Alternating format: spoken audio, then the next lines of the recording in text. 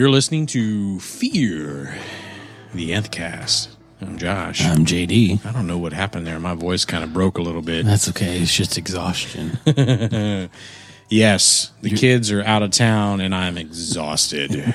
You've been busy. Man. Busy napping. Digging a hole. And then filling it back up again. Knocking the bottom out of it. There you go. As it were. Actually, no, it's been more of a, hey, now would be a good time to take a nap. Exactly. And by nap, I mean an actual nap. Yeah. I've You come reached home, take your khakis off, and just lay down. Oh, yeah. That's what I would do. I leave my tops on. Oh, Just take my pants off. Donald Duck it. Yeah. Oh, yeah. Always. All day, every day. No problem. Living the dream. We got a lot to cover today, I feel.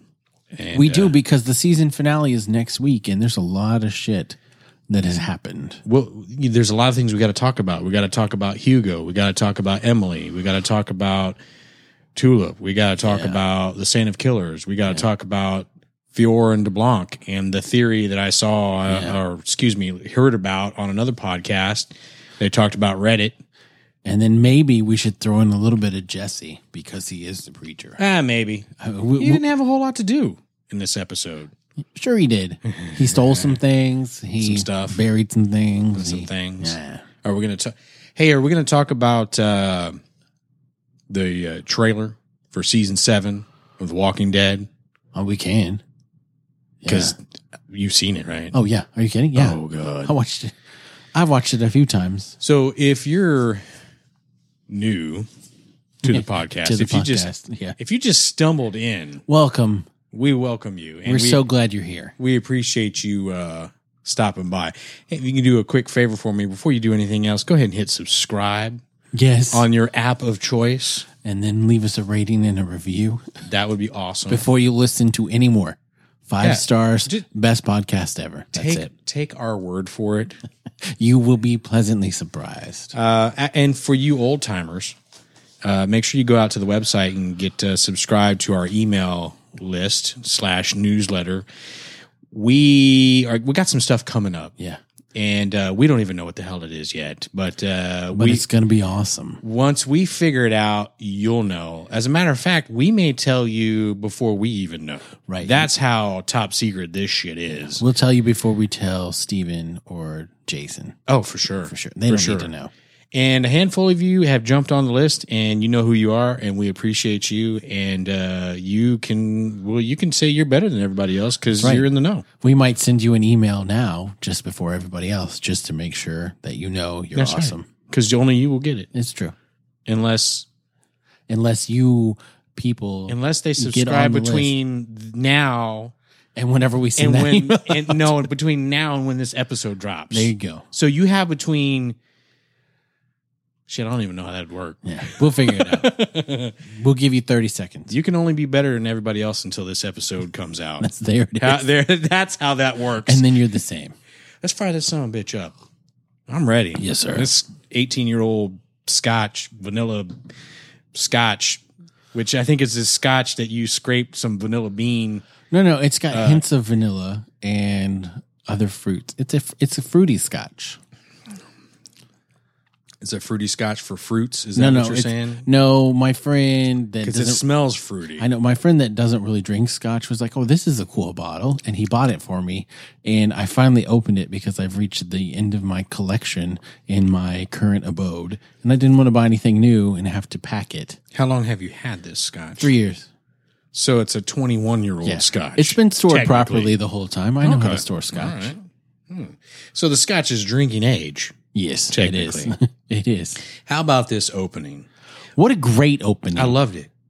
Had the stars right and everything. Yeah. I love it. Oh, we're actually back to watching the episode again. There's too much shit going down in this episode that we really felt like we need to have it playing in the background to make sure we don't miss everything. There's a lot of nuances. Yeah, And it's all go. yeah, I felt like they finally hit the pacing right on this episode. They've been playing around with it for 8 episodes, and then episode 9, we're like, okay, this is what we're going to do. And if they paced the finale this way, I would be thrilled. I was a little concerned at the beginning when the guy starts singing. I'm like, what's about to happen here? Yeah. Why? And well, I mean, I was mildly concerned until the gentleman, the Asian gentleman, opened his mouth, and I was like, "Oh, he's just like that guy that they got from the Philippines to replace Steve Perry in Journey." Yeah. He's got a melodic voice. Yeah. It was very nice. Or the dude that sings very nice. She Bangs on American Idol. What was that fucker's name? If I'd have known, I'd have said it. But yes. Wow. I should know that. We'll think about it later. Someone will tweet us. We'll get a tweet tomorrow because that's what happens. I'm actually glad I don't know the answer to that. I am too.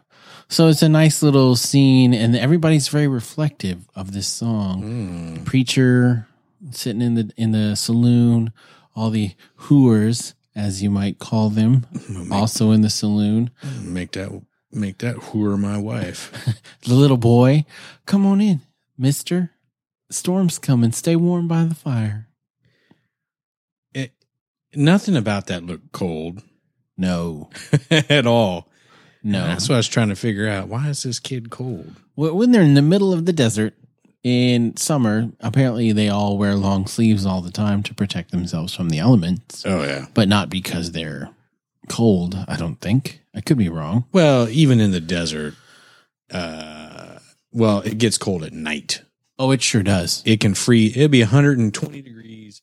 I just okay. I just leveled it out. All right. That's all I did. Now I can hear myself. Okay. That's all I did. Because the left was lower than the right. So Well, that's fine. Level that shit. Yeah. Left was low. One of them's going to dangle a little lower. Always. By default. It's on the room. So he's back to seek his vengeance. He's obviously, so they've really kind of drawn this out, and I'm glad they did, because we needed a slow burn for this. Oh, absolutely. We need to understand the severity of what he's gone through. And after his horse got killed, yes, and he had to go all the way back home on foot, found out what was waiting for him there, and then he comes back on foot. Yeah. And he's just not happy at all. He's just not happy. I feel like that's an understatement. Because he's saying like, oh, Jesus accepts everybody. What do you feel about Jesus, mister? And he's like, well, he can meet us in hell. Right. Well, they flat out asked him, what he loved. He says, I love my wife. I love my little girl. I love my horse. Right. And I ain't got any of them. Yeah. But as far as Jesus is concerned, he can join us all in hell. He was he was intent on going to hell, I think, this day as well. I didn't think he much cared after that. And what a scene. Oh, I love the way it was filmed. Scene. Yeah, people popping in. It was like one of those weird pop-up shooting games that you see at carnivals. Mm-hmm. And he just bing, pew, bing, pew, pew, pew, bing, bing, bing. And then the piano player and the singer, the last one, I want you to finish the song, which is where they got the name of the episode. And, great theme. Yeah. Theme of the episode, finish the song. Everyone is caught in some sort of limbo, some version of hell. Yeah.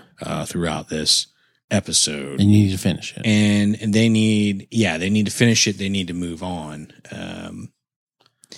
I love the fact that they gave us an ode to the book. Yes. With the use of the saber. Yeah. Because you knew something was coming. You thought for a second that, he's going to live. Negative. Never mind. No. And I'm surprised they're able to show this. Yeah, it's not a zombie that's losing his head. This is an actual human being, just head gone. Yeah. And it's in the foreground. It's not like it's in the background. I mean, it's like, there it is. And it wasn't super bloody, but you see the head come off and the blood squirt and then fall off screen. Yeah, but how many people did he kill there? Oh, a bunch. Dozens. Yes. Dozens. And you see them all. You see them get shot and shot and shot. And then you're walking over them later. Yeah, it was a good scene. And then take a drink, and then this weird shaking and vibrating. Well, there was a storm. Ground. Yeah. There's you think it was a storm? No. Later on, once we figure out what's really going on, I actually thought, my initial thought was, well, this is the point where it's time for him to go to hell.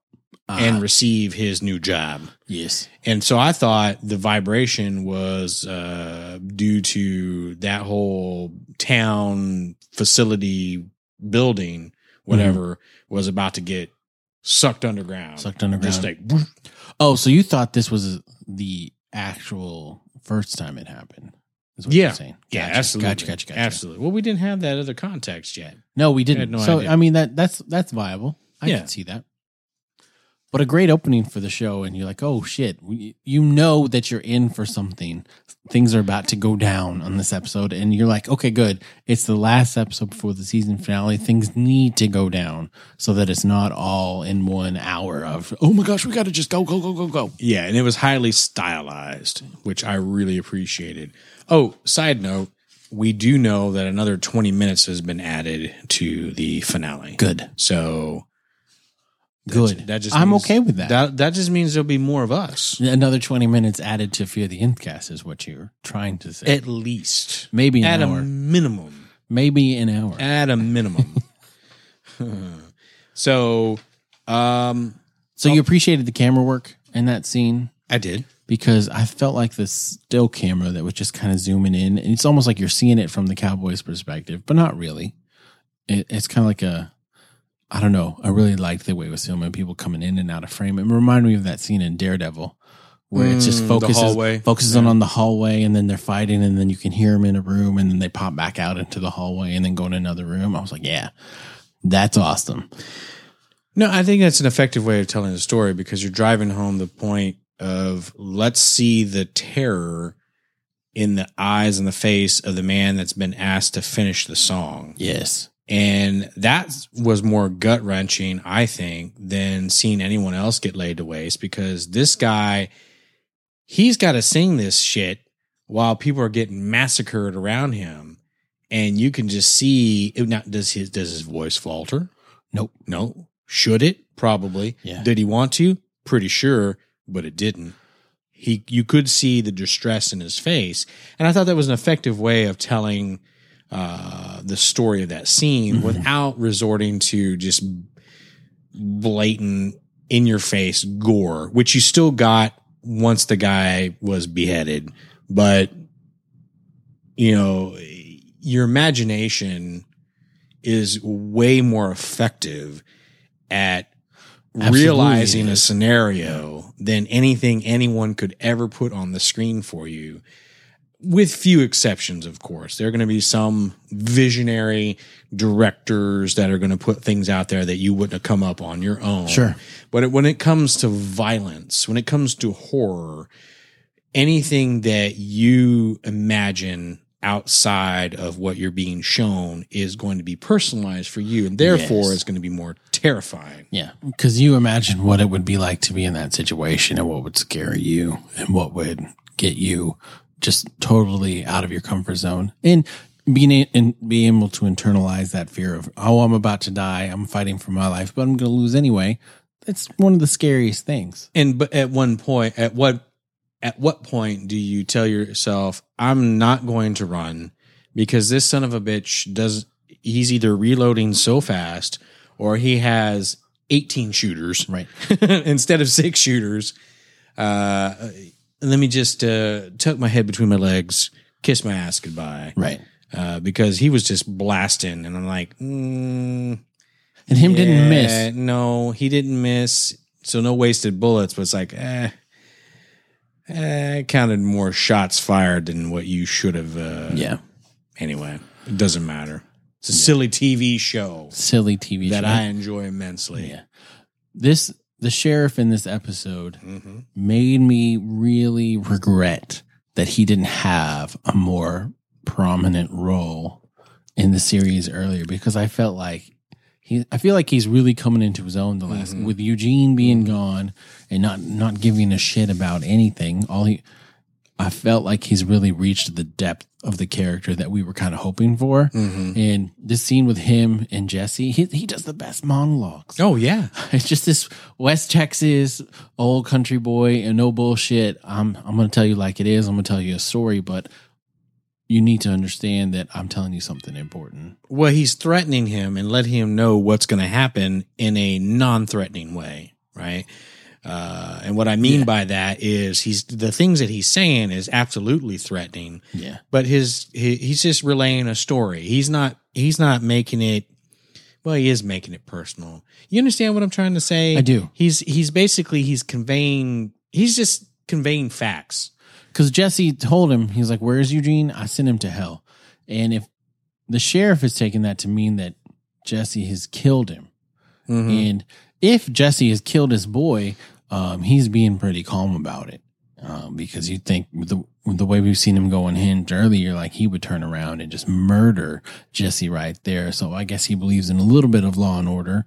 That's what he stands for, is the badge. But it was so good. He's like, "I know the warden down in Huntsville, and they don't really treat child killers all that well." And they shouldn't, and that's absolutely true. Right. Huntsville's just right up the road from us. Yeah. And it's always creepy driving through there when you got you're like, holy shit. Right, when you drive by and you look to the right and you're like, oh, there'd be Death Row right there. It's just right off the highway. Yeah, right off I-45. That red building over there. That's Death Row. But the story where he's like, yeah, you dive off. He kept diving off till finally he snapped his neck. See what that warden did? Got rid of all the top bunks. And you're like, oh shit. That'll fix them. Yeah, you ain't exiting early. You're not going to check out on your own. We're going to handle it, and then when we say it's time for you to go, you're going to go.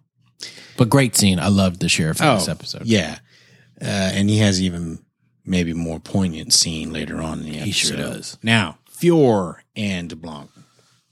I think they were the best part of this episode. Yes, they got some extra play. They sure did. Finally. And they got offered a little extra play too. Oh, they did. Because apparently if you don't have enough cash to get to hell, you can just just give someone a mustache ride. Hop on in the back and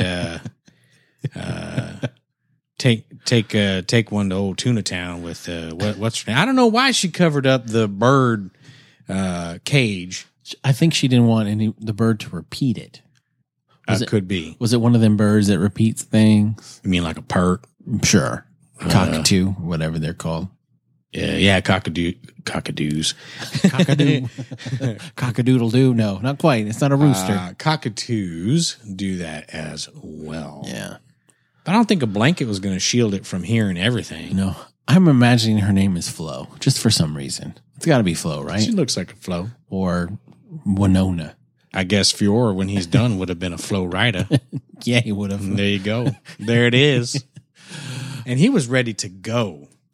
And I love that they're doing that because in the comics, Fior and DeBlanc really start to get a taste for everything earthly. Which, especially once they fall, they are like, okay, well, now that we're here, might as well embrace and do everything that we can while we're here and then just enjoy it.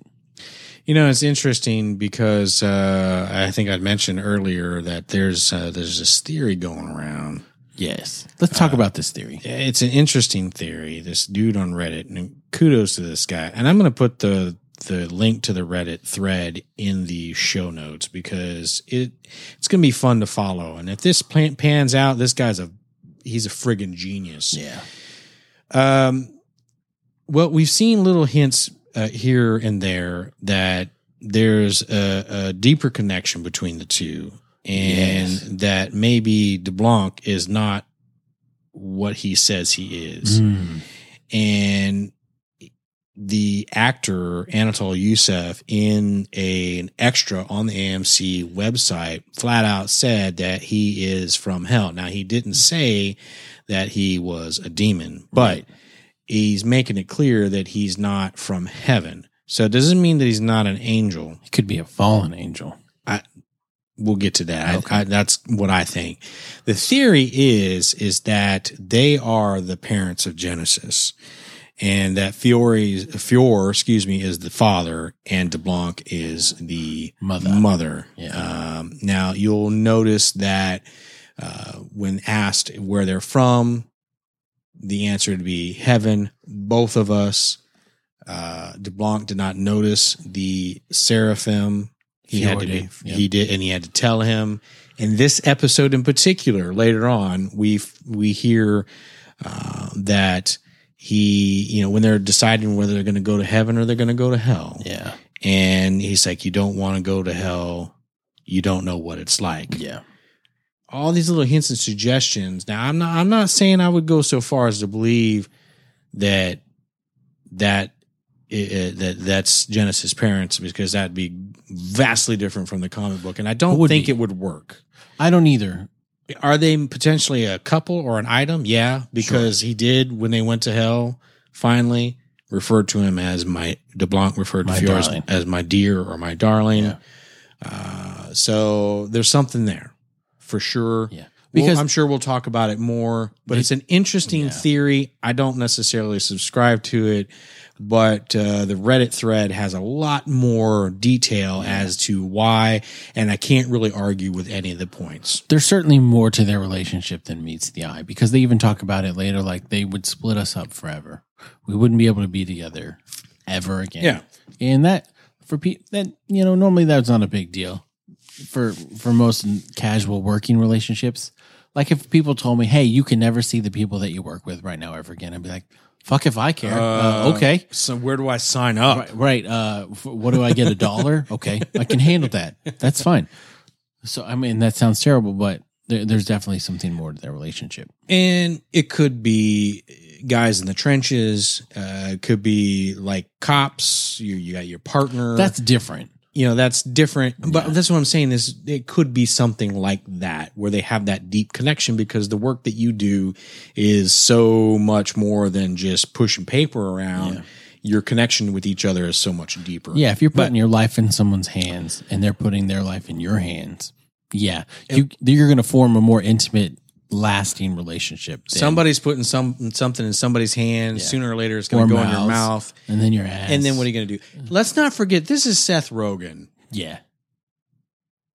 Could they be gay? And the parents of Genesis, as the offspring of a angel demon copulation. Male on male angel demon copulate. Yes, absolutely. Why? Sure. Because Seth Rogen. Yeah, that's fine. The end. And that's fine. Who cares? I don't care. As the creator, as someone who put the show on television, I would allow him to do that. And I wouldn't even care. And I'm sure Garth Ennis would be fine with that. Because he's all about making political and religious statements. I think Garth Ennis is all about butt babies. I really do. Sure. One final point. And I want to move on, and I'm sure we'll talk about it some more, because it's too interesting. It really is. Oh, I agree. The other point was that the phone, which is entirely a TV creation, yes, that is a direct line to the throne of God. Yes, you can't use it unless you have angel hands. Mm-hmm. Who have we not seen pick up the phone and use it? Blanc hasn't exactly. Used it. Yeah. And so, put a pin in that. At the end of the episode, when they dig up the bodies and they get a hand, whose hand that isn't going to be, and how that's not going to work. But I mean, they don't know, right? But that's going to happen. Yeah, I mean, that's a pretty clear telegraph. Yeah, I thought, unless there's complete curveball, and they use the telephone as a method for Jesse to make a phone call and figure out, somebody's not sitting on his throne. Yeah. I see. Well, I'm done with this. Right. So I got to renounce him. So, and then Tulip and Emily was after Fiora de Blanc.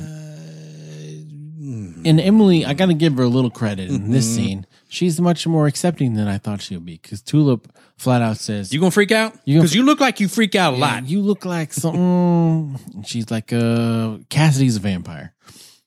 Okay. But he's not healing, so you need to feed him an animal every few minutes, because if you don't, he gets hungry and it gets a little dangerous. So just make sure you don't go in there. Have you seen all the people that are upset by the dog scene from last week? Of course they are. I don't understand. And they're going to be upset by this too. Oh, why do all the animals have to die? Have you ever eaten dog? It's delicious. No, I'm just kidding. I'm kidding. What was Tulip supposed to do? Was she supposed to go steal blood from a blood bank? She said she did that. Yeah, but at some point, you're going to get caught. Not only that, at some point, you're taking blood away from people that actually need it, like other people that are not vampires. Right. So I don't understand why people elevate animals over people. Well, I don't understand. A vampire's not a person. Right. I get that. What they're saying is vampires are people too. You should have just let Cassidy die instead of killing these poor harmless animals. Yeah, whatever. But That would spoil the plot. right. But Tulip, I love the scene where she's like, you know what? Jesse can be your boyfriend now. You can let him touch your tits. I don't even care. And she's like, I have a boyfriend. It's the mayor. And he's my boyfriend now. Short, khakis, Ginger goatee. And when did that happen? When did they become officially boyfriend and girlfriend? They weren't. She was just saying that. She was just saying that to be impressive. Yeah. Like, hey, no, it's cool. I'm seeing someone. We sleep together every now and then. It's cool. He's chased me for ever. Totes. Yeah. It was interesting because Tulip leaves. Go to kill a man in Albuquerque. Yeah. So I don't know what's going to happen with Albuquerque because, again, that's an entirely new creation. Now, the series is all filmed in Albuquerque, which is interesting. You're going to keep doing that? Yes. Really? I might. Is it bothering you? Okay, let me ask you this. Yes. If it wasn't bothering me, would I fucking stop what I'm saying to ask you if you're going to keep doing that? I'm not sure, honestly. Really? Yeah. Why don't you think that through just a little bit? Because everyone listening knows the answer, so you should too. Well, maybe I'm playing dumb for our audience. Are you able to do that? To play dumb? Yeah. It's hard for me. Is it? Yeah. You're just that smart. I'm not saying that at all. I'm just saying it's hard for me to play dumb. Either I am dumb or I'm oblivious.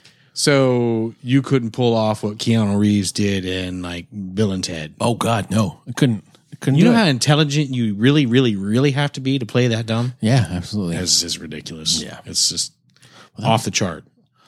Okay. So just give a Keanu shout Reeves out props, yeah. to the change the world. be excellent to each other is what I think. That's all I got to say about that. Be excellent to each other. What just happened? Yeah. I don't even know. So Tulip Albuquerque. Yeah. Tulip going to Albuquerque is a good thing.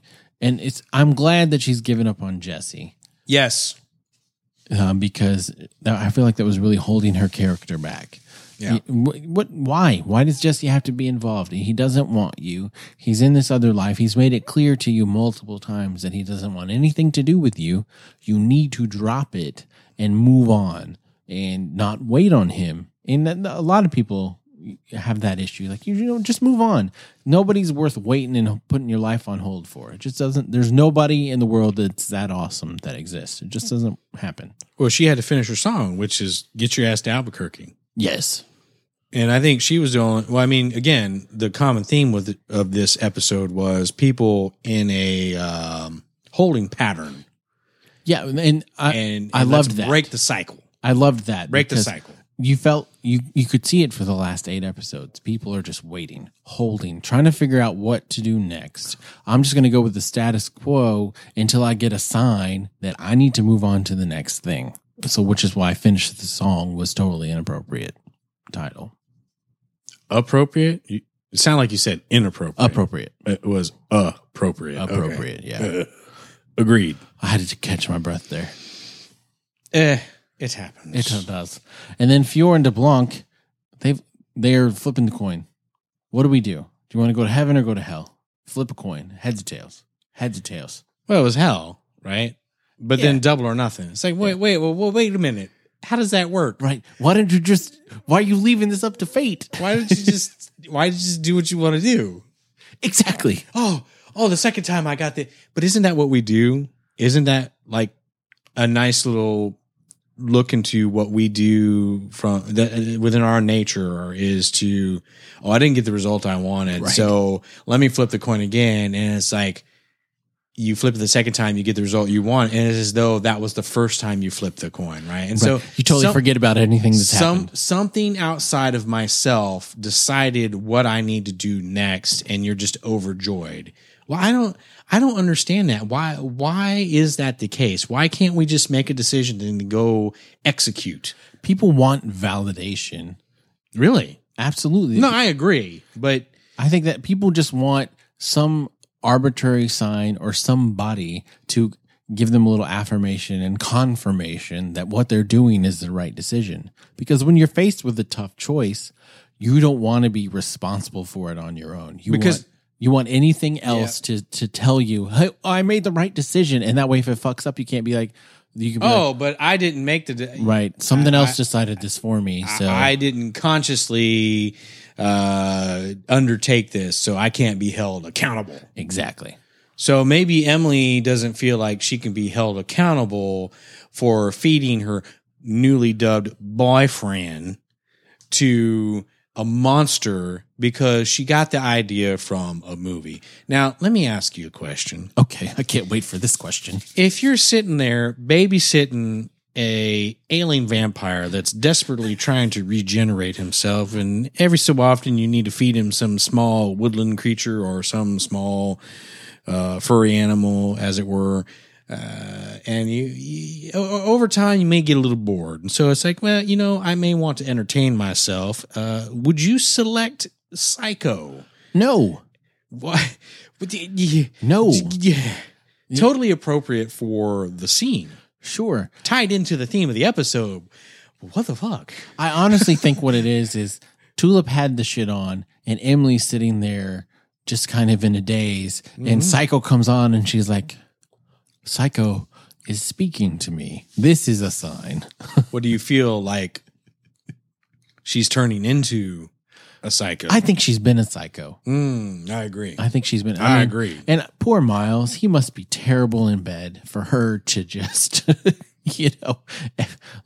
every 6 weeks or so, I'll let you, kind of take a pass at it and see how you do. But you don't do good, so you got to go because. Yeah, if it was spectacular, she wouldn't feed him to the vampire. I mean, if it was spectacular, she would have put a ring on that shit long ago. Oh, absolutely. Absolutely she would have, so. But she saw an opportunity and she took it, and I can't be mad for her. And we need to talk about this a little bit because I think a lot of people can misconstrue this idea of is she a murderer? Is she a cold-blooded killer? Absolutely. Yes. Can I understand why she did what she did? Absolutely. That doesn't justify her actions. I'm not trying to justify it at all. But given the situation that she was in, I understand it completely because this guy was verbally abusing her on the phone. Yeah. As she was going to discover Cassidy for the first time. Mm-hmm. And we've seen hints at that. We've seen him think about the whole shoe thing where we could you kind of think, well, maybe that's kind of a nice thing. He washed her shoes, put them out to dry. And the more you think about, now that we know this information, that was him being intrusive. Yes. Him just kind of showing up and doing things and basically asserting some control while he's seeing mamby-pamby. He wouldn't physically, I don't think he'd ever physically abuse her, but he sure is emotionally abusing her and probably had been for a while. And that's why she felt trapped, just like the clip from Psycho was talking about. But that trap is one of our own making. Right. And so she at some point had the opportunity to walk away from that, and she did not. So she allowed herself to get further in. And so she got to the point where, well, what do you do? He's the mayor of the town. Exactly. I'm going to tell him no. I'm going to tell him no. Well, and also, I think she has in the back I've of her set mind, precedent. in Anvil, how many fucking options does she have? Maybe 3. Maybe. In one of the best ones would be someone in some semblance of power, which would be the mayor. Right. And he I agree with you. He tries to play the victim and the really nice guy. I'm just trying to help you out and take care of you and take care of your kids. Even though she said many, many times, I don't want you here. No. We are never going to be together. No. And so you're getting me drunk, so I'm going to let you sleep with me because I'm drunk. But I'm trying to make it clear to you, I want nothing to do with you. And that was her mistake. She let him have those privileges. Now he feels like he can assert himself because he's been granted access to the throne room. Right. And now tonight I'm going to stay over so the kids can see me in the morning. See us together. That's right. Yeah. And I'm going to bring this nasty wine and you're going to like it. Yeah. It's $2 Chuck. I didn't, yeesh, I didn't cry over this guy. I didn't either. What I wanted to cry about, if I was going to cry, it'd have been this scene right here because this was fucking hard to watch. Poignant. Yes. It's one of the best acted scenes because he finds her in the bathtub with the ice. The Seraphim. Yes. and limbs. Hugo. I mean, totally dismembered. Oh, yeah. Totally dismembered. Blood everywhere. She needed to be neutralized because if you killed her, she's just going to come back. Right. And so Hugo is like calling an ambulance and he's talking to her and, you know, stroking her hair like, it's okay. It's okay. And she just looks at him and all she says is, kill me. Kill me. Kill me. Because honestly, if this was a person, he doesn't know that it's the Seraphim. Nope. But if it's a person that's just been tortured and you can see the gangrene setting in on all of her limbs. Well, I think that's from burn marks. They had to cauterize everything. It's awful. Either way, it's a miserable existence. And so he says, no, don't talk like that. Don't talk like that. And then I don't even know if I could do this. What do you think? Like, because Hugo being who he is, it's got to be a hard decision, right? Well, you would like to think that it had to be a hard decision, but he did put some thought into it because the easiest thing would be to just put a bullet in her brain. But you know what? That would implicate him. It sure would. The only thing he could do is what he did. Strangle the life out of someone with your bare hands. And I don't think the faces he was making was because he enjoyed it. No. At all. It started off and he looked angry, and I think he had to get to an angry place to be able to do that. And then when you feel the life, I've never done it, so I'm just speculating, just to clarify for everybody. But I'm assuming you could feel the life go out of him. You could feel the breath give way. You could feel the heart stop beating with your hands around her throat. And then you just see his face break. Yeah. And it's immediate. Yeah, not in a murderous scenario, but watching and actually feeling the last breath and life go from someone is something that I don't really wish for anyone to have to experience. Although I will say I'm not upset. Yeah. It's a wild thing, but I could identify with that because you're absolutely right. In his mind, that was a person. Yeah. And he was about to make that an ex-person. Yeah. But in his heart of hearts, he had to feel, this is like the most humane thing I can do in this moment, because really calling an ambulance, what kind of miserable life are you going to live from here on out? And there's no guarantee that person's going to make it. Because, well, there's not only that, but I think we have to consider that you have to look at it from, it's not as though someone was born without limbs. Right. That, as traumatic as that may be, that's all they know. She clearly had been through a traumatic experience that you would have to, again, relive over and over and over again. And my goodness. So it brings me to a point. It's like, well, what would I do? Yeah. In that? And my answer to that is, hopefully I would never be put in that situation to make that choice, because I'm not going to be so arrogant to say that, well, this is what I would do. Because honestly, I don't know. I don't know. And that's not something I like to think about. I'd hope that I would do the right thing given the situation. But how do you know the right thing? Well, did he make the right choice or did he make the wrong choice? We don't know. Exactly. We don't know. And you can only go with what information you have in the moment. He made the right choice unknowingly, because her being a Seraphim, she came back. Oh, and I guarantee you he's going to see her again.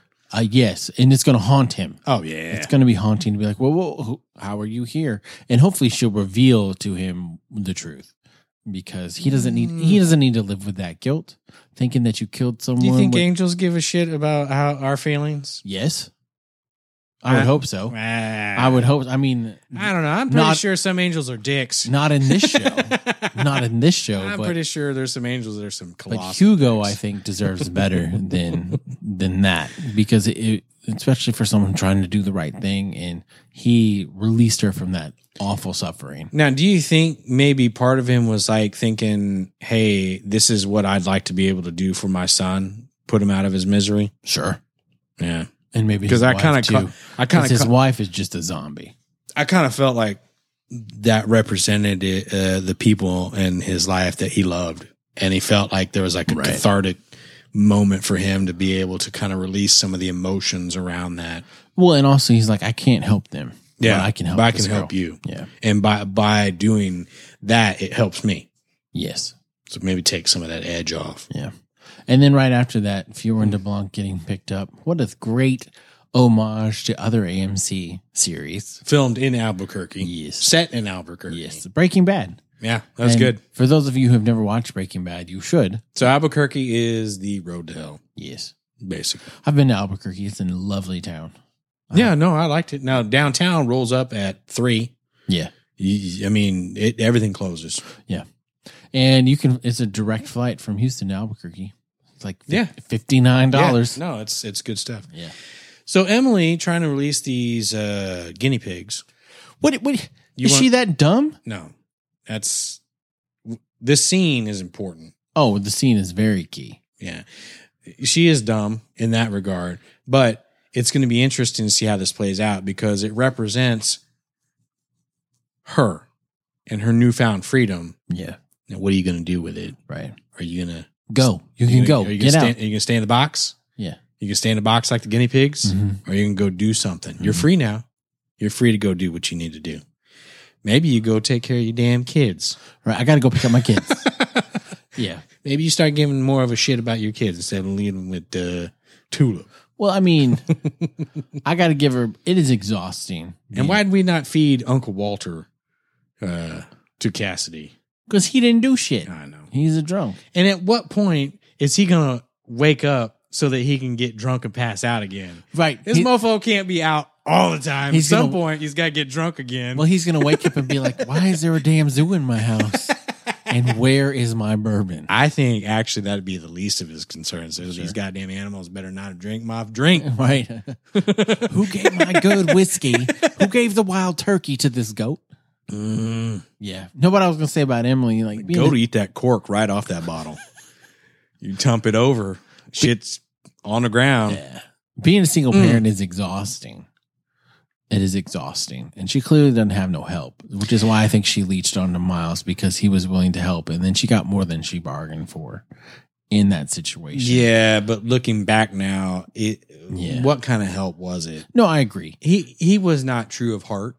No. I don't really think he ever really cared for her. But when people offer to help you, like if someone to watch your kids for like 2 hours, that is life changing. Oh no, I agree. Because you're like, oh my God, I can go to the bathroom without someone bothering me. I don't have to. I can go to the bathroom without a little hand or one eyeball Right. underneath. What are you doing? I'm taking a shit. What do you think I'm doing? What my boys do now is they'll be playing something on their tab and they're like, Dad, look at this. And they'll slide it under the door. And I'm like, what? Are you kidding me? You can't wait 5 seconds for I'm me like, to get. 3 minutes. All I'm asking for is 3 minutes. God. So I get I that, haven't but pinch this off yet. yeah, exactly. My goodness. My hands are filthy right now.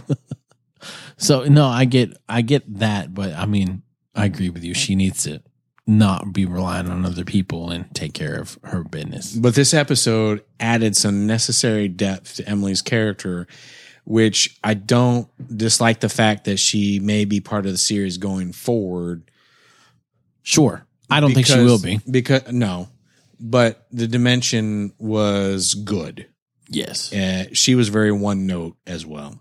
She was. And I felt like they did a lot of disservice to not disservice, but you were worried about the characters until this episode. And a lot of character development, a lot of depth to a lot of people in this episode, which was necessary because it was getting very one note, very, oh my God, I feel like we're seeing the same thing over and over and over. Which here in a minute, we're going to see the same thing over and over and over again. And honestly, I've seen a lot of complaints. And I don't understand it. I have too. And I don't understand it, but we'll get to that. Let's talk about Cassidy and Jesse because this is very poignant, very key as well. This is a rekindling of their friendship, which is going to set up for the rest of the series, not just the next episode, but the rest of the series. Because you're worried about it because you know that Cassidy got burned and you wonder if Preacher even put him out or if Cassidy crawled into the shadow or whatever before this episode and him not healing.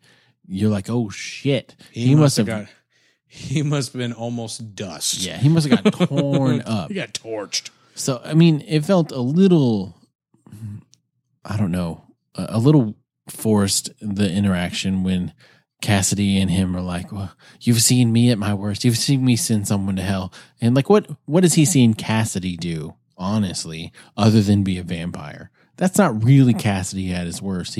I get that he killed the mayor, but Cassidy's done way worse shit than that. Way worse shit than that. So I don't know. But I get the point of the scene. Like, hey, we've both done shitty things and we're going to look past it because we care about each other and we're going to help each other out because that's what bros do. Bro fist. Yeah. No, and I liked it. And it felt genuine. Fancy a shag or so fancy a shag or do we hold hands? That was too funny. That's awesome. And he's looking rough, man. He really, apparently he's doing better than he was. But shit. It's taken a while for him to get over that. He's still got them boils on his head. And his hair is real nappy. Right. Nappy. And I love how they made fun of the Big Lebowski earlier in the series, and they totally did a thing about the Big Lebowski. He's like, I need angel hands. He's like, oh, you need angel hands? I can get you angel hands. I can get you angel hand by 3. Exactly. I can get you a toe with nail polish. I can get you a toe by 3:00 this afternoon. That's totally what they were referencing. Oh, absolutely. They can deny it all they want, but that's the shit that they were talking about. Absolutely, they were. And they've made a lot of comic book references in this episode as well. Yeah. Again, we go to the end of the world.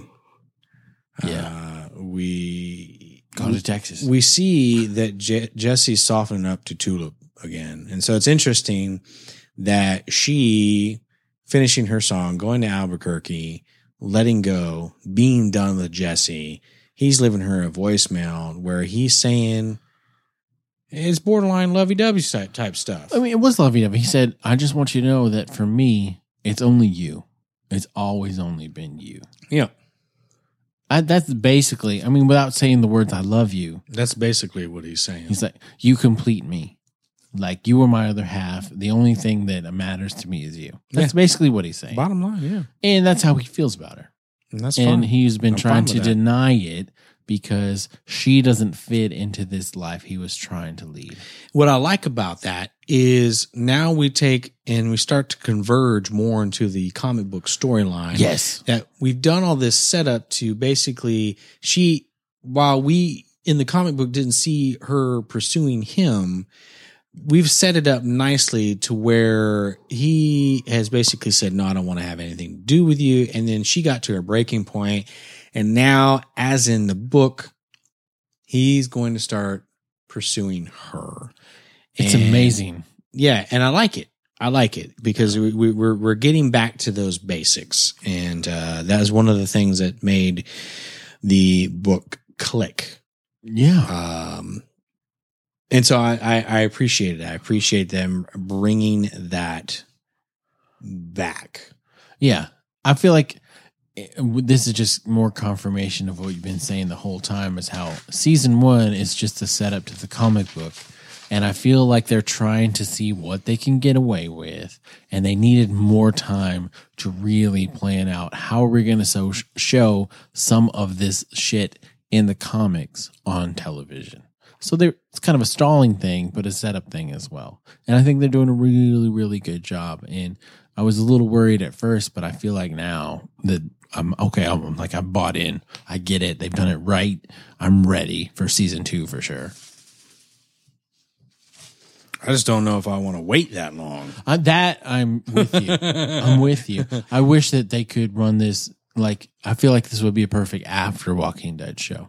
I think what will probably happen is we'll get this on Netflix or some sort of streaming. And I think once season 2 hits, there'll be enough time where people have been able to go back and watch it because they've been distracted with Game of Thrones, Fear the Walking Dead, sure. Walking Dead, all these kind of things. And I think season 2 has a potential to hit big right out of the gate because more people will be familiar with it and be up to speed. And I think that's a distinct possibility. Well, and you see AMC, I've seen a lot of articles about how the ratings for the show have not been good and how... Not where they should be. Well, and how AMC... Not bad, but not good either. AMC put a lot of money into the show and it hasn't gotten the response that they wanted. They've already renewed it for season 2, but critically, it's doing awesome. The critics actually like the show and think this is really great for television, but it's not getting the viewer base for some reason. Yeah. And I don't understand because, like you said, Game of Thrones is over. The Walking Dead isn't playing. What else are you watching on Sunday nights? I mean, yeah, there's not better options out there, in my opinion. And I think part of it is you've got the purists. Okay. Moose, yeah. Yeah, I mean, he loves the books, and we love him too, but he's not loving the show. Well, Moose didn't even read the books until... Yeah, no, that's true. No offense, Moose. Yeah, you're not wrong. Oh, no, absolutely not. Yeah.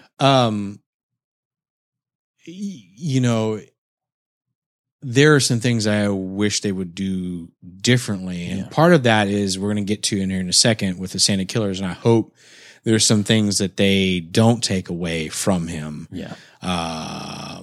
But hey, some people, they like what they like and it just doesn't click, and that's fine. But it's going to be interesting. I feel like this is a show that's going to need those 2-3 seasons to hit its stride. Let's not forget, Walking Dead wasn't a runaway. No, season smash. 2 Oh God, of The Walking Dead was hot garbage. And I think I see Moose's point of view because if I had just read the books and I hadn't read them years ago and been waiting for a series, I would be in the same boat. Yeah. I'd be like, what are they doing? This is crazy. Yeah. But since I've read them so long ago and I've been waiting and hoping they would make this into a show, I'm more like, oh God, thank you. Yeah. And I think we've said this lots of times. This first season I feel, is more tailored for those people that have no idea that this was ever a comic book to begin with. Yeah. People be watching this show and like, who on earth thought of this as a comic book? That's crazy. Right.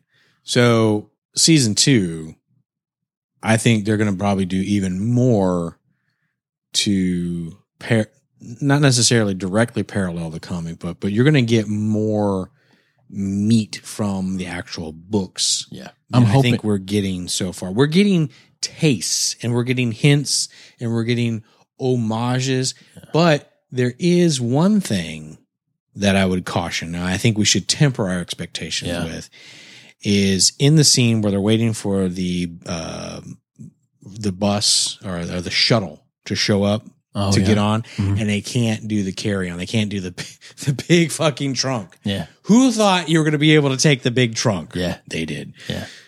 You're going to have to leave it behind because there's no carry-on. And Fior's first concern is what? Comics? What about my comics? Yep. That wasn't just an opportunity for DeBlanc to say, it's going to be okay, my dear, and add some extra character development in their relationship. But I feel that is the producers, showrunners, Seth Rogen, Sam Catlin, and Evan Goldberg saying to us as the audience, hey guys, we haven't forgotten about you, but you may want to leave them on the shelf. Yeah. It's going to be okay. Yeah. We got you. It's going to be okay. You may not always get everything that you want, but it's going to be okay. Let us tell our story. And you know them as the producers are huge fans of the book. Huge fans. And huge fans. I can't imagine being in that situation. If it was me, I'd fuck it up. Well, yeah, and trying to think. I don't even want to do it. What you can and can't do. What do you leave out? What do you add in? Because, I mean, I think that would be that way with anything adapted from literature. Like, you cannot put all of this in the show. So what do you pick? What do you leave out and still be able to keep the integrity of the story intact? Look at us being preacher apologists. No, I think the show has been great. I've loved every second of it. I'm really hoping that the last scene of this season is them sitting in the diner talking. I'm like, oh my gosh, that would or them. Like ending on that note, them converging. The three of them together. Yes. Just not even having the conversation yet, just sitting down. Yeah. I think that'd be awesome. I would geek out over that. Oh my, I would come in everywhere. everywhere. It would be gross. Don't watch the finale with me. Wow. You know you're not going to get a deposit back on the Murder Palace. When? Well, little do they know. So I honestly thought that when this scene with the cowboy started playing again, I use PlayStation View as my cable provider. I actually had bumped the controller right around that same time, and I thought somehow, some way, I went back to watching totally different episode. The totally different episode, which I guess it would have been what, the third episode? Yeah. Or third or second fourth. or third. Yeah. I was like, how in the hell did that happen? What did I do? And I went and I looked. It's like, well, no, I'm still on finish the song. Oh, okay. Well, let me let this play out. And it took me a couple of minutes to figure out what they were doing. And then once it's kind of set in, it's like, oh, I get it. And I can't believe people are complaining about it because I feel like it was so well done. I mean, how else do you accomplish this? How else do you tell the story of what this man's hell is? And it's a personal hell. Yeah, and the biggest complaint that I've read, been in hell the whole time. Yeah, people are quite the reveal. People are thinking they needed to fill time in the episode. I don't think that's the case. Absolutely not. I think they made a very conscious decision to show you he has to live this over and over and over again. What's that concept album that we did a show on Nthcast? During Dystopia or Robots? Robots. Oh, Fear Factory would have been. Oh, not Fear Factory, Dystopia. Yes, hold on. Queensryche. Yes, that one. Operation Mindcrime. Operation Mindcrime. God. Over and over. Yes. It's an hour-long album, concept album. It's a minute of his life, and then it starts over and over and over, and he just relives the same hell over and over. Great point. So this was like that. Like, way to pull it into an episode that's no longer available. Well, unless you get on the mailing list. Yeah, if you get on the mailing list, you probably have access to it. We'll send that out. But it's you got to just if they had shown the first one sped up again and over, I don't think it would have been as poignant or as powerful. No, I absolutely agree. Showing it real time and then speeding it up was perfect. It drove home the point. Yes. That, first of all, this scenario is quite tragic. Oh, yeah. It sure is. And he killed how many? 78 in the Civil War? Yeah, in one battle. In one battle. Yeah. So he's seen his share of things. But some woman made that desperado settle down. Yep. And gave him a daughter. Yep. Which he loved them both. So he had found some semblance of peace and redemption in this crazy world, this crazy scenario that his past didn't prevent him from finding some happiness. And that's awesome. Yeah. But that was ripped from him. And in a very horrible, horrifying way. Yeah. Mainly because he made the decision exactly to do the right thing. Every decision he made led to consequences that he didn't want, but every decision he made was the right one. He did the right thing every time. To collateral damage, unintended consequences, and that was his lot. Yep. I mean, because you think it's really quite tragic. In the first scene, he gets his coat out of the closet and looks at his gun and leaves it. If he'd have brought that gun, different story. Because we know he's deft at handling that gun or guns, but he decided not to take it because he settled down. Yeah, I don't need. He found him a woman. Mm-hmm. He's got him a little daughter. Nope. I don't. Oh God, the carnage! Fucking carnage in that saloon. You can't even see the damn floor. No. It's just bodies. And so it's an utter tragedy, and that is what they were trying to convey: is that this man has to relive his series of increasingly poor decisions. Now, they weren't poor at the time. They were the correct decisions. He But just didn't know. they led to bad consequences. Yes. And so he had to relive that over and over for eternity. Yeah. He's been living the same 4 or 5 days over and over. Over and over. I mean, at least he gets little bit of vengeance at the end and retribution, but it's hollow. Absolutely. And I think that's another point that they're trying to make. Like, cool, you got revenge for your actions. It doesn't change what happened and doesn't make up for the loss that you have experienced in your life. So cool. We're going to start it over again. You're going to do the same thing and get this hollow vengeance over and over and over. And at the end of it, it just starts over. Yeah. And you go through the same thing. And how do you keep from going insane? Yeah. I don't think you do.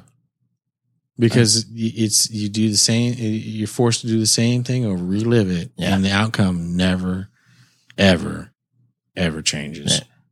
Because, he keeps making the same decisions. Now, Fjord, DeBlanc, make it down, making him an offer. Yep. Stepping over bodies. He is the other option. Yeah. Because it's clear that Genesis, again, departure from the comic book, Genesis does not want to part from Jesse. Nope. It likes his host. So they're going to have to kill Jesse. Yep. Because it's the only way they can separate him. Now, they say, we got a job for you. What job? Well, DeBlanc gets one to the face. Yeah, because he's trying to be assy. Come with us and we'll tell you. And Fjord was scared. Why would he not be? Well, but if you're an angel and you regenerate, why would death scare you? Okay. So that leads me to the speculation that is the Saint of Killers already assumed the mantle of the Angel of Death? Yeah.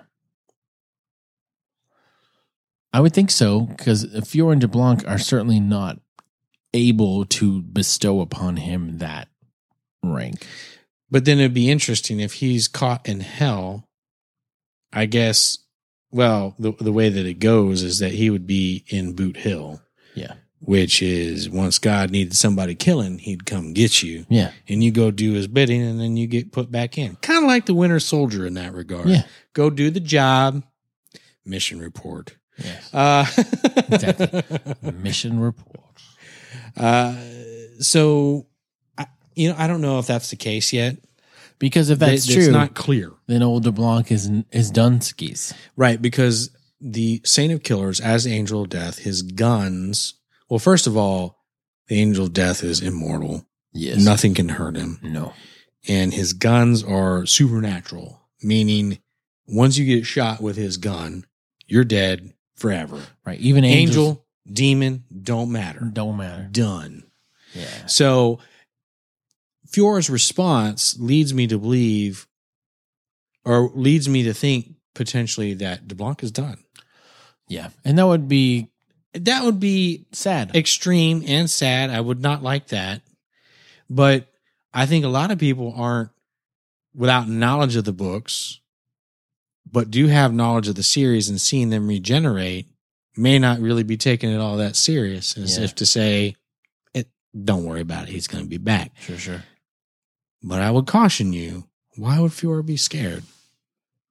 Never shown any inkling of being frightful about anything up until this point. Right. Because if you're going to come right back, who gives a shit if you shoot me? I'll come on. I'll talk again. We'll talk in a minute. But then even if that's not the case, if you didn't tremble while in the presence of the Angel of Death, then maybe you're a badass.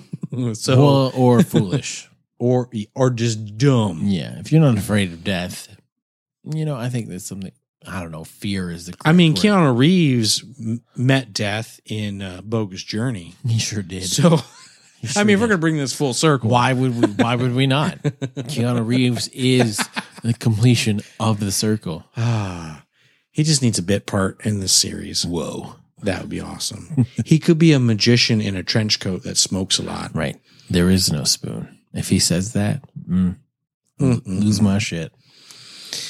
So they end the episode with them burying the body, because if you were my friend and you just killed the mayor, what would you help me do? Well, I'd help you bury the body. Well, then that's what I'm going to do. Well, why don't we do that then?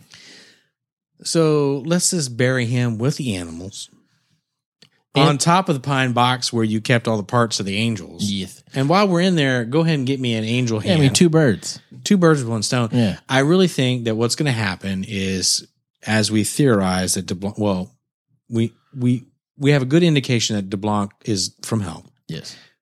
He could be a fallen angel. He could be. Which I think a fallen angel is no longer classified as an angel. Although the technical term has the word angel in it, you're technically not an angel. But I think what's going to happen is what we're going to find out. This is what I believe, is that Fior and DeBlanc have known each other for a really, really, really long time, and best mates as it were.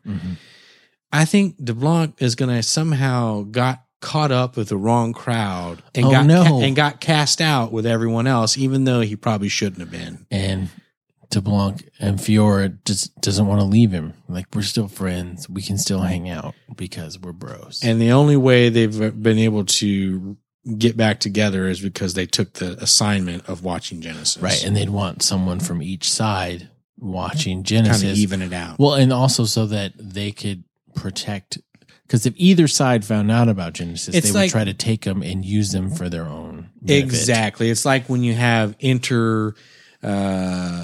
investigations where you want to have a representative from your team to make sure your best interests are being. You want to have a representative, like you the man from Uncle.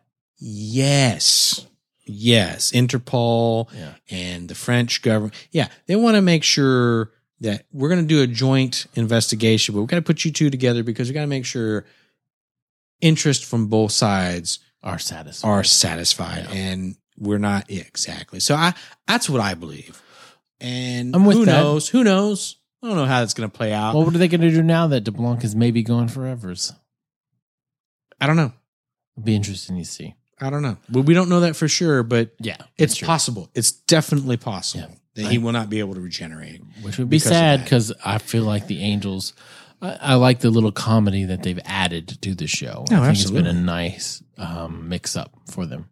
Absolutely. And there's so much more debauchery that they can indulge in the longer they stay on this. Fior was ready to go. he was like, "Oh, that's what it takes. If that's what it takes, 20 minutes, that's easy." Everybody knew that guy. Everybody knew that guy in high school. Oh, yeah. Everybody knows that guy now. Oh, well, fucking. Which one? Right. Well, what? Nobody else will? Whatever. Right. Somebody's got to. Be like, oh, really? I'll take one for the team. Right. Exactly. It's only got to be 20 minutes. Okay. I got that. I do the fuck a stomp. Yeah. What do I need to do? Done. What do you want me to put my dick in? Got it. Done skis. I'm with you.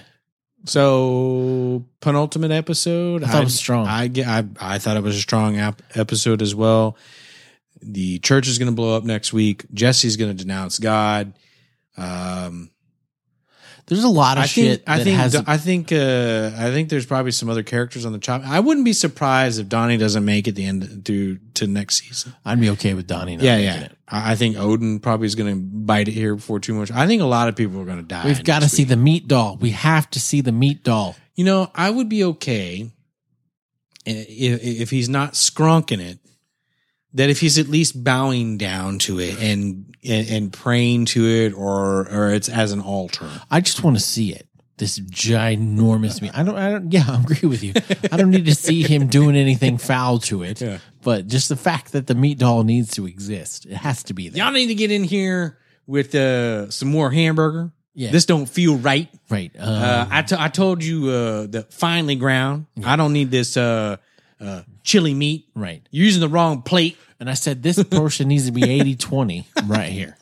Because it needs to be a lot of fat for me to slide in and out.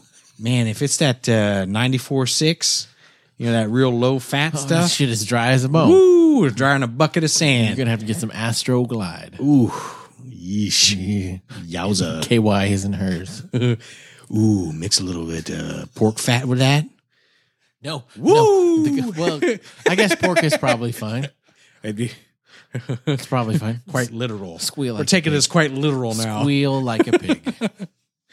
Well, hopefully you found us disgusting enough for this episode. Because we really were trying. And if not, there's always next week. It's true. For the season finale. And then we'll be done with this preacher talk. Now, I want to talk to you guys for just a second. I want to Lord. tell you how much I appreciate you sticking with us, because I know, we can look at the numbers and see that they've been down a little bit, but I think a lot of that has to do with what we've been talking about. There's just not a lot of hype around the preacher series yet. Okay. So if you're listening to this, and I know that you are, and I appreciate you. Yes. You're what I call the true believer. You're what I call the cream of the crop. You're the best of what we got. And I just wanted you to know how much I appreciate that. Absolutely. People that stuck with us through everything that we cover on this show. Because come late August, there's going to be so much more riffraff. Oh my So much more riffraff listening. But we know you guys are our true fans. Yeah. And we appreciate you. And We sure do. Hey, so because you're a true fan, make sure you get on our mailing list. Go to the website, nthcast.com. When you first get on there, there's a little box says something about subscribe to get access to exclusive content or something to that effect. Pop your email address in there, hit subscribe, and we're going to holler at you here shortly with some information regarding the monthly Nthcast show. Yeah. And it'll be a good way for you to just hit reply on that and let us know what kind of topic you'd like for us to talk about. That's going to be coming up here real soon because it's almost August. Yeah. So, We promise it won't be spam or anything that you don't want in your inbox. It'll all be information that you care about and general nerdy stuff that you will find interesting. So just go into it. unless you like spam, which you shouldn't because that's disgusting. Have you ever had a fried egg and spam sandwich? No, you know why? Because I don't like eating lips and assholes. Why? Well, You do- I don't not from a can. Okay, well, So sometimes you got to take it how you get it. on that note, don't forget to fight the dead. But fear the Nthcast.